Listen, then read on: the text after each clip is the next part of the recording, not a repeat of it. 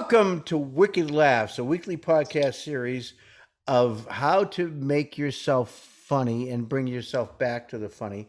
And what is it, Tom? How to bring yourself back to funny and be prosperous again after this whole year that we Yes, had? I think you phrased it well. Laugh and grow prosperous. Well, I want to introduce our guest today and myself as well. I'm Bucky Lewis, your host for tonight's podcast of Wicked Laughs, and my usual suspect, my special co-host Tom Hayes, who liked to lick the salt off the off the off the inside of the small bus. And then tonight we also have a longtime professional, successful professional comedian from Boston. We're very pleased about Jerry Caruso. Jerry, how are you? Good. How you doing, Bucky? Good, good. How's life treating you, Jerry? Better than I thought. I mean, last year was all screwed up, but I was doing these goofy online shows, but they worked. I don't know how, but just make them work. And I always tell people, turn the mics on. No, we'll turn the mics off. I go, no, I want to see them. I don't want to see them laugh. I want to hear them laugh. I don't care if you even see these people. I don't think they care about seeing me. They go, oh, no, we'll turn them off. I go, no, that's going to distract you. I go, no, you're distracting me now, So I managed to survive. When I had outdoor shows, I was all excited. I had a chubby. I'm like, oh, my God, I got an outdoor show. And I had like a half a dozen, but I was like overjoyed. So, by the grace of God, I made it through. Well, I got to tell our viewers and listeners that because of what you just said, we are going to convert this to just all audio. As far as your chubby is concerned. So, Tom, I know you love to go to P-Town, so we won't. That is not a backdrop, folks. That's the real thing. That is not a virtual backdrop. That's where I live.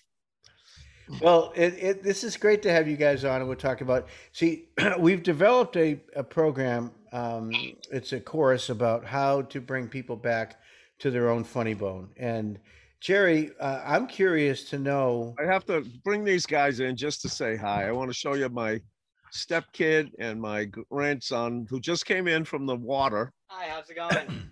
Hey, how are you? Do you know the guy right in front of you is not right? It doesn't surprise me. It's nice to see you guys. How was your sailing adventure or your boating adventure? It was good. We just came back on the motorboat, but we've been sailing all day. Cool. What was the scariest moment? Waking up and seeing me, right, Henry? Yes. Okay. Same here. Probably when the boats start to capsize, it's scary, but it's only scary for about a second, then it's fun. Did you ever capsize it? What kind of boat is it? It's a Quest. Okay, is it like a laser type thing, Tom? No, they're much bigger. Oh, okay. Well, thanks for interrupting the podcast, kids. Oh, yeah. You can go. Guys, but this is that worked out perfect. This guy is my grandson. That's Emmett, and that's Henry. Thanks for coming in, guys. Hey, guys. See ya. So one thing that Tom and I always talk about is Tom's worth on Earth.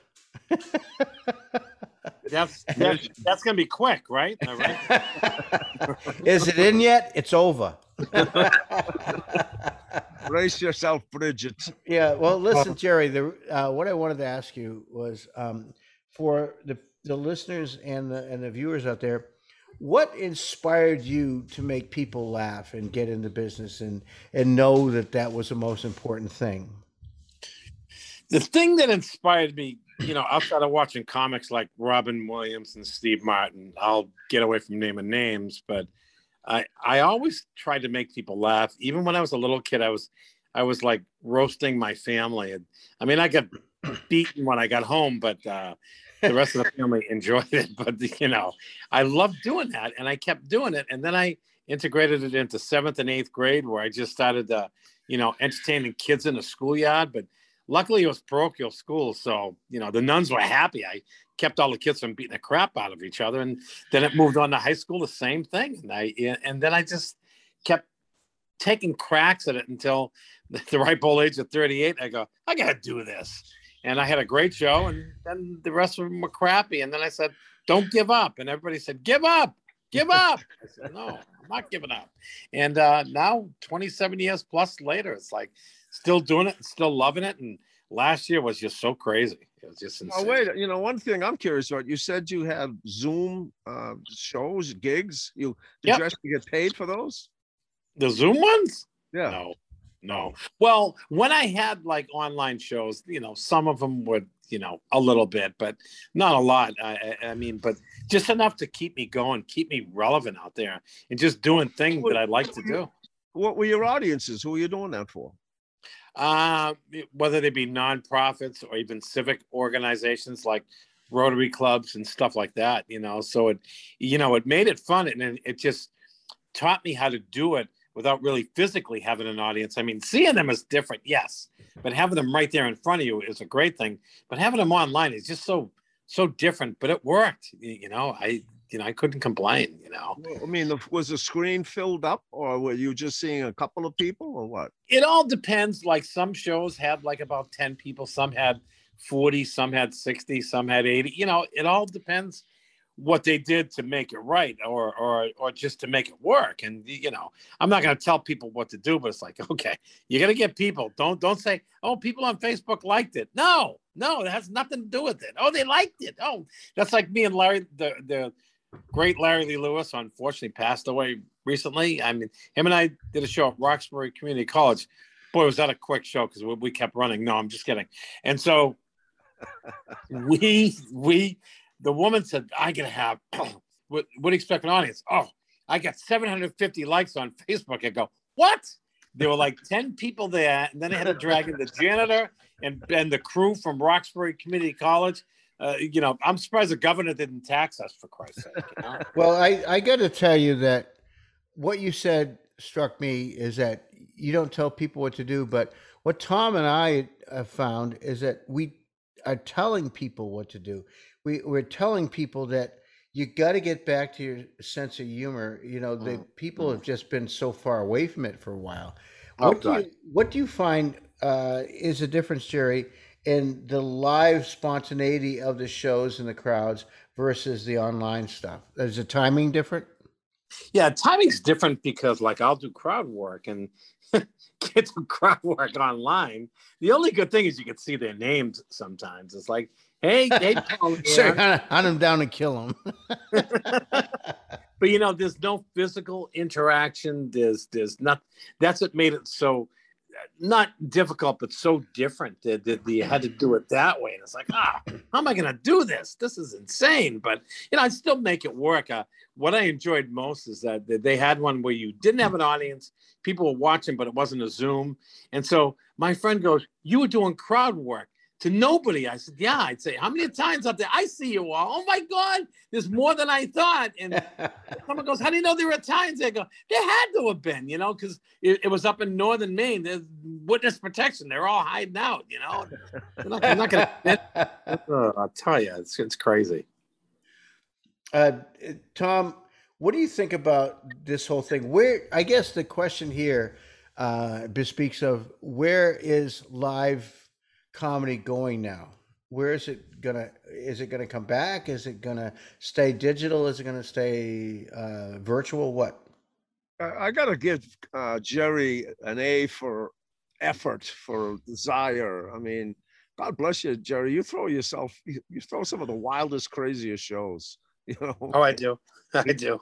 And you go out with them with an amazing gusto, a zest. You give it your all. You sing the songs, you do the imitations, and you're exhausted. You're like Robin Williams at the end. Just a ball of energy. And sweat. Sweat. Yeah. So there's obviously, and I've been to some of those shows. They've been some pretty bleak places. Yeah, that wasn't Tom. Hold on a second. I'm the curator of this thing. I'm the host of this thing, and you just gave him a slap-handed. You backhanded him something that you do it in the most bleak places. Yeah, congratulations on your career there, Jerry. Your career looks bleak. Just like Let's- the places you do them at. let's call it like it is, Jerry. Yeah. What brings you to those places? I find them. I'm telling you, as long as it's like the old adage, like the old bookers, like, oh my God, if you put a rug on this subway floor, so and so will do a show there. Well, I learned from the best. Okay, how about this? One time I did a show in a storefront in Cambridge, an antique store. What are you shitting me? I go, first of all, they don't like me in Cambridge anyway, but why don't I make them hate me more? Say, hey, come on, let's go to the storefront. There's some antiques here. Come on. It's like, oh my God. And they said, you got to be clean. I go, okay, I'll be clean. In Cambridge? Yeah, can you believe that? Jesus. But go on.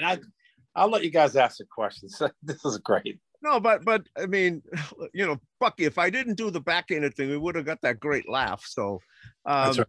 so again, Oh, yeah. Justify yourself. well, you opened for He Bucky. needs work. You opened for Bucky. Yes. Do you remember opening for Bucky? No. Hang on. It was, not in, tonight, it was in Haverhill. talking about hot spots for comedy. Hey, bro. Yeah, I Oh should my- talk. Yeah. I should Pinch talk. me.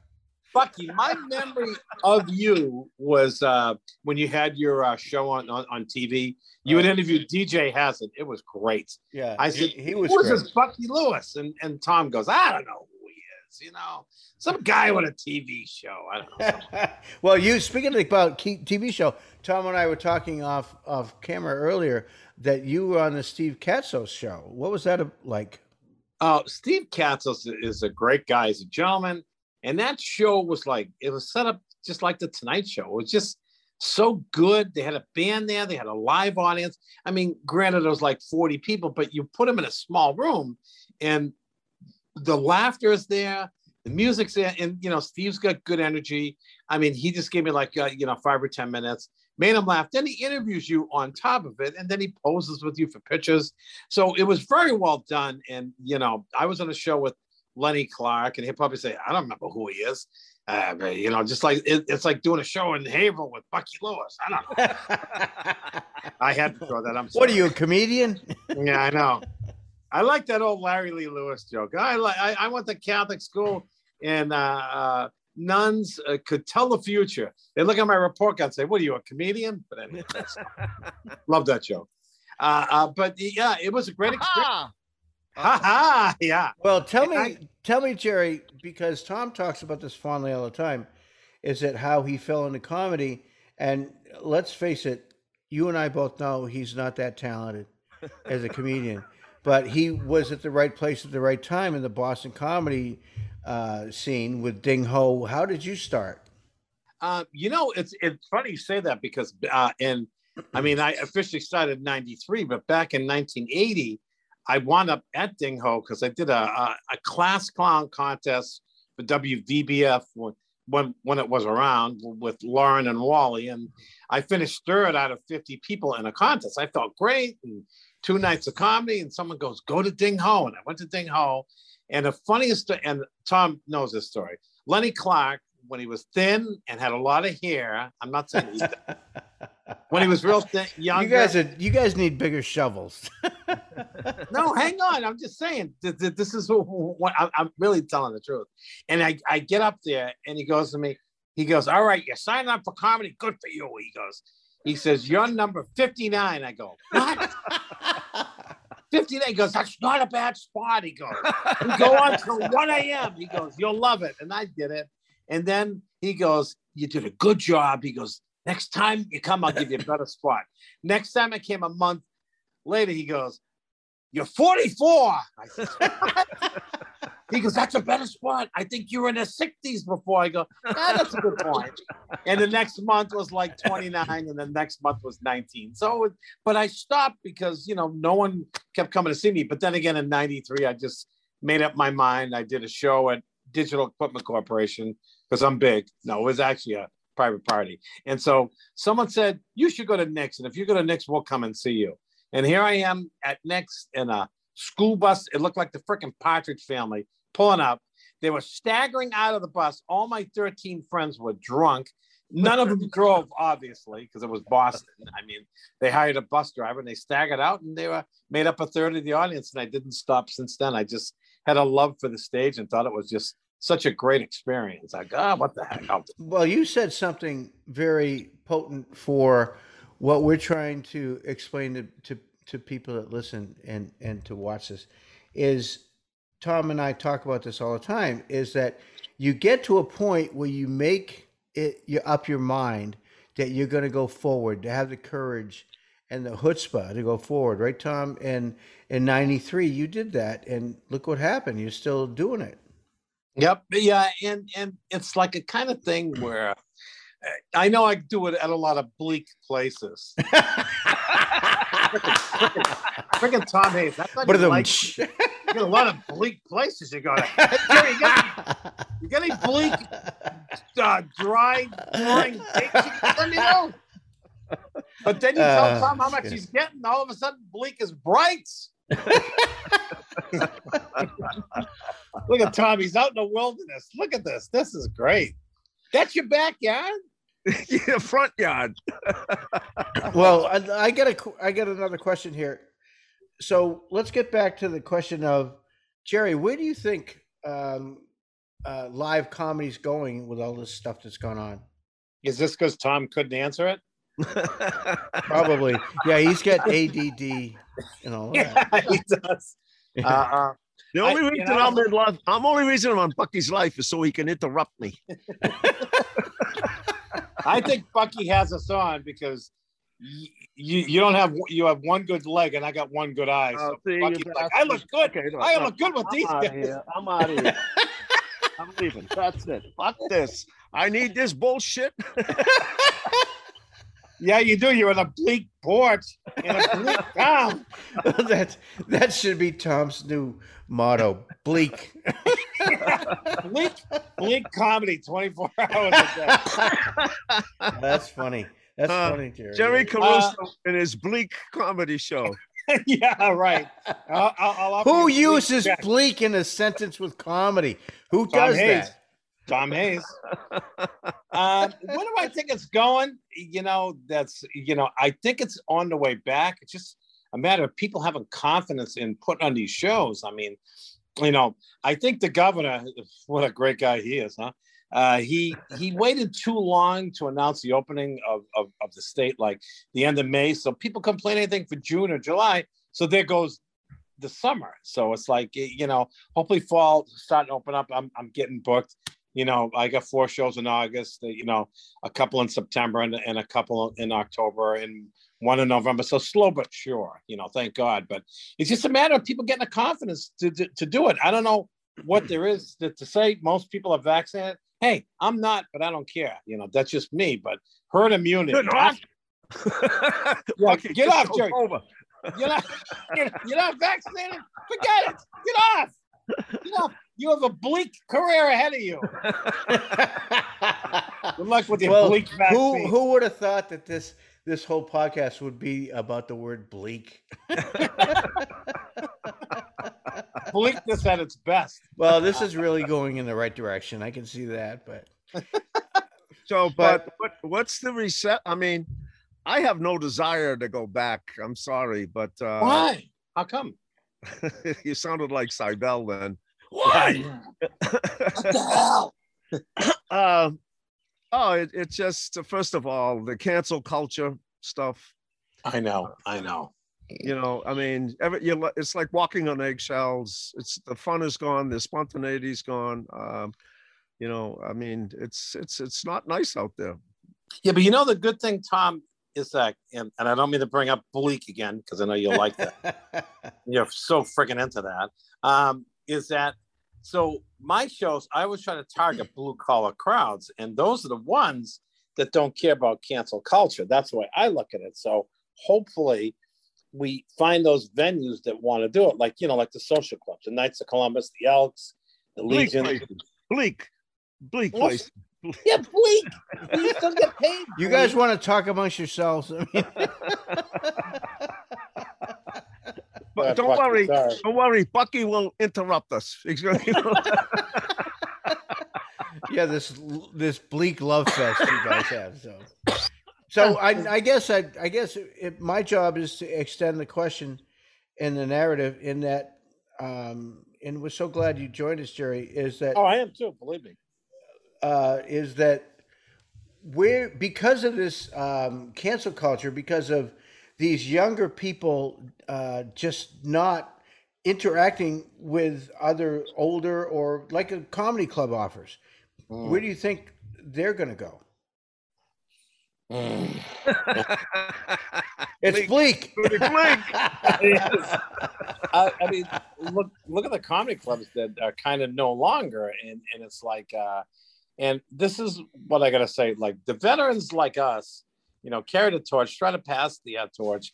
But then again, you see younger comics, put on shows. That's great, but you have to get good acts there too. I'm not saying there aren't any good acts, but we've always said this, like, it's about selling the product and putting guys like us on the show and numerous other talented comedians we have in that Boston, let alone New England area.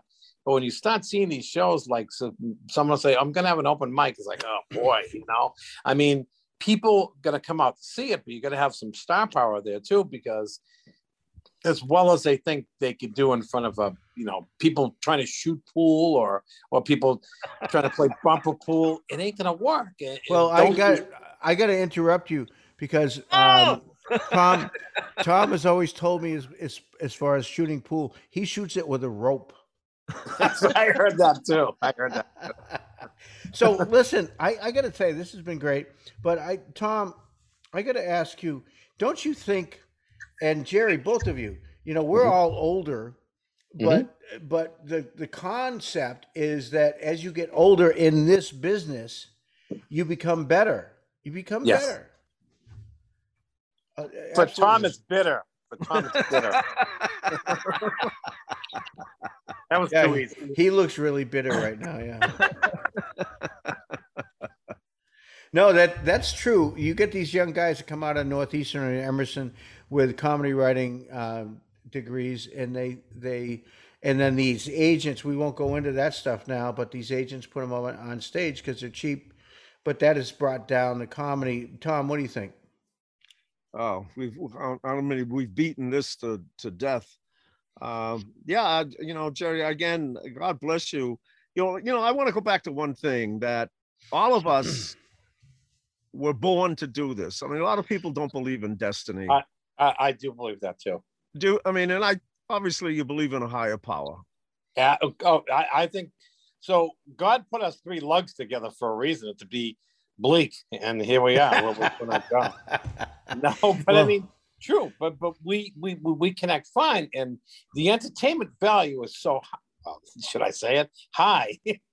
I don't mean to laugh at it, but the entertainment value is there. And this is a lively podcast, a lot of great opinions, but a lot of funny, which I've seen podcasts where it's like, not snoozers, but, depends on what you want. And I'm interrupting you again. Huh? That's okay. Tom, but Tom, you and I are going to have to go see Jerry at a show. And the first routine he's going to do is about Bleak. What? How did my uncle say it? The three of us ought to do a show. I'm telling you, just get a place. I mean, you guys got the star power names. Jerry, we are. This is it. Oh yeah. No, it's got to be more than just a couple of muskrats behind you. You must have and those kids that you rented. These are my grandkids, Abner and Henry. I had to sign a release form. You notice they didn't stick around. They were no, bored. They didn't. I saw them drive off. Oh God. Well, I don't know where they're gonna go. There's all cows behind you. With I know you're not far from me anyway. So. Well, when Tom first met his now girlfriend, his first line to her was, "Kiss me. Nothing makes me sick." And it was during COVID. And that was without the gag on, right? She said, "Okay, Tom, anything you want." You must I'll have take some. the house. You must and have these two some. kids. You must have some great, great Italian stories, Jerry, with your heritage. Where are you from Italy? Oh, I'm not from Italy, but I have a lot of family out there. Like my mother's side was all from there, and my father was born on the North End. How close can you be to Italy? That's when the North End was real, not like the yuppies or like me and Tom talked about, not like Castle Island area where there's no more Bostonians. They're Right. just Brooklyn, New York is the same way. Brooklyn used to be a mecca of creative people, and now it's run by the goss with money type thing. Oh, Stupid. That's insane. That's insane. Trust fund. Yeah, trust fund is right. No, we got a lot of stories because I have a lot of different relatives, and it helps people to relate. I mean, what other ethnic you are, authenticity, then you could share it because everybody's going to bond with you. I mean, how many people went to Catholic school? There's a ton of them that are out there that are still beaten and hurt by that. How many get hit by their parents? Everybody's raising their hands. It's these young kids that look around and get hit. All they did to me was like slow down my trust fund. They didn't make a big donation. That's how they get punished. But us, yeah. But I like sharing the Italian stuff because people try to relate to it through their nationality and through them growing up too. So it makes it very relatable. And I know that Italian, Polish, and Jewish are three of the most ridiculed nationalities, but you could do it with every one of them. Seibel taught us that, right, Tommy? About Russian Orthodox and Germans. I mean, How many comics say, "Hey, I do German stuff"? It's like, yeah, okay. What's your favorite story, Jerry, of Bob Seibel, that a great comedian, that he built himself as the oldest living comedian on earth, right? So that's right. That's right. Yep. But there's a lot of stories, but I think the best story, and I can't say the word, Tom knows this story, is when him and I did a show at the Bull Run. Not a bleak place, by the way, Tom. Just telling you, if I ever get that place. Is that in Sharon? Is that in Sharon? Shirley. Okay. Yeah.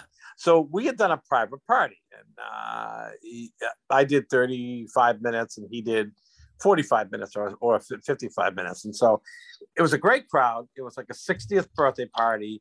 And Bob, I did great. And then Bob come up, and, Bob annihilated the room. About 40 minutes into his set, he says, "Caruso, I can't believe this. What a great show." He goes, "Look at he used the C word. I will not say that on the radio. "Look at the CUNT that we worked for to get a show in Boston." He goes, "Oh my Jesus, I said that word." And he's looking at me and my face dropped. I go, "These people are gonna kill us. They're gonna throw us in the fields with the children of the corn. We'll never make it out of here, Bob. Thank you." And they forgave him because that's the kind of comedian that he was. They just looked at him and go, "Don't worry about it." And there were little kids there. I won't say shit in front of my grandchildren. And Bob's saying CUNT freely, like, "Oh my God," "Oh, they'll understand." Oh God. I never laughed so hard. And even afterwards, he goes, "I'm sorry, people." But one more. Do you want one more? Yes, yeah, definitely. So we told this, my wife and I, my lovely wife, said to her friends, "You got to see Bob Seibel." So that's when I was big. Then I worked for Paul Wayne, and we did the place in Gardner called Sully's, and I'm sure you've heard of it. I love Sully's. Yeah, Sully's a great place. So we're billing Bob like it was me. Larry Norton was in the middle, and Seibel closed. That was a really good lineup, strong lineup. Crowd was hot. Then I got to Bob. Unfortunately, Bob broke up with some girl from ages ago. So he looks at the crowd. He goes, they go, "Here's a guy, the wild man of Lynn, the wild man of comedy." And they're going on, they're the oldest comedians, and going on and on. He gets to stage, the lowest energy I've ever seen. He goes, "How many people have a broken heart?" and I'm saying, like, this is going to be a punchline. "How many people don't think they have a heart because it's been pulled out of their chest?" So my friend looks at my wife and goes, "This is the guy who's wicked funny?" He goes, I lost someone. She didn't die, but it's just the same. This dissertation went on for 5 friggin' minutes. I'm saying, like, oh my God, do I go up on stage and tap dance and do something to bail him out? And the crowd's just looking. He got him back. Please don't get me wrong. He used the C word again. No, I'm just kidding. Well, listen, we're running out of time. This has been great. We got to get you back on, Jerry, because Please do. one thing we all have in common, us 3 of us, is that our desire to make the world a better place with comedy and Amen. stories and humor. And Amen. and so, on behalf of my special partner, who's in paradise, Tom Hayes, who is really gotten into his bleak world. We want to thank a great talented comedian from Boston area, Jerry Thank you. Caruso. I'm all right. I'm all right. My name is Bucky Lewis on the shores of beautiful Lake Guttapee here in New Hampshire for Wicked Laughs. We'll see you next time. Thanks. You better God make bless. this a video.